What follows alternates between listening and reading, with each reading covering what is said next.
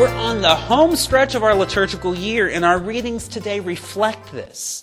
The gospel passage is Jesus' next to last teaching in the Gospel of Matthew before the Passion. We'll hear the last teaching next week. We'll concentrate on the gospel and the homily today, but we need to make some comments about this first reading. Since I've moved to the South, many people have requested this reading at weddings and funerals, and I've been a little surprised by that. This is the conclusion of the book of Proverbs, which talks about the ideal wife. Now, we're only going to hear portions of this passage tonight, but the whole thing makes her sound like a superhuman. She rises while it's dark, she works all night, she's strong, humorous, and wise, she runs her husband's business, she procures provisions from afar, she manages property and vineyards, she tends to the poor and downtrodden. That's a tall order for anyone. She is not a person. She is the personification of God's wisdom. The point of this passage at the end of the book of Proverbs is that we too, if we study God's law, if we try to understand, if we befriend God's wisdom, then God's wisdom will provide all that we need. The Gospel of Matthew, those of you who are regulars here, as you all know, is my favorite gospel. It is the teaching gospel. As we conclude our year of studying Matthew, let us ask God for the grace to internalize all that we have learned. In Jesus' time, a talent was a sum of money equivalent to 15 years of laborers' wages. So today, at the national minimum wage of $7.25 per hour, 40 hours per week and 50 weeks a year, a talent today would be worth $217,500. In other words, one talent is a big deal. Matthew is the gospel of parables, and this story is the final parable in Matthew. A parable is a story with an unexpected twist. But most of us don't feel very shocked when we hear the ending of this story anymore. Think about it. If a boss gave 3 employees sums of $1,087,500, 5 talents, $435,000, and $217,500, the equivalent of 5, 2, and 1 talent each, and the boss went away without leaving instructions on what should be done with that money, we expect the boss to be pleased with the servant who kept the money safe, rather than with the ones who took risks with it. But in the nearly 2,000 years since Matthew recorded this story, something very curious has happened. The word talent no longer describes an amount of money equivalent to 15 years of laborers' wages. The word talent now means a gift or a grace. Why has the meaning of this word changed? Because of this parable. That's where we get the idea of a talent.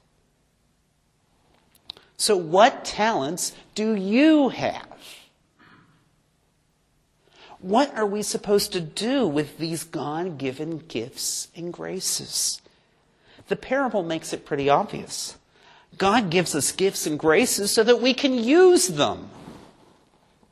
Most of us aren't even aware of all the gifts and graces God has given us. Perhaps we're unconsciously burying our talents in the ground. Let's push on this parable a bit.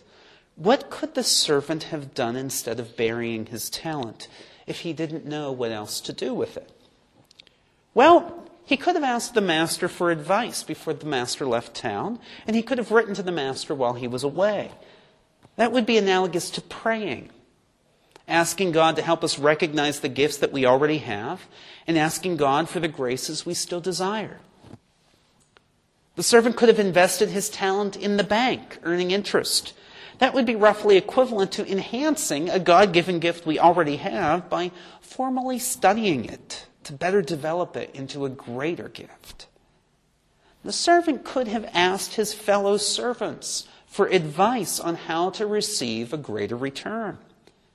From time to time, we need to ask friends and family members to tell us what gifts they think we have. And maybe, without being prompted, we need to tell others what gifts and talents we see in them. My 15-year-old self would be shocked to see what I'm doing at the age of 40. Back then, I thought my main talents were doing math and playing piano. It took a lot of different ways for me to recognize that I had additional talents. I didn't think I was any good at writing. It took the encouragement of 3 special teachers for me to realize that I had the ability to write.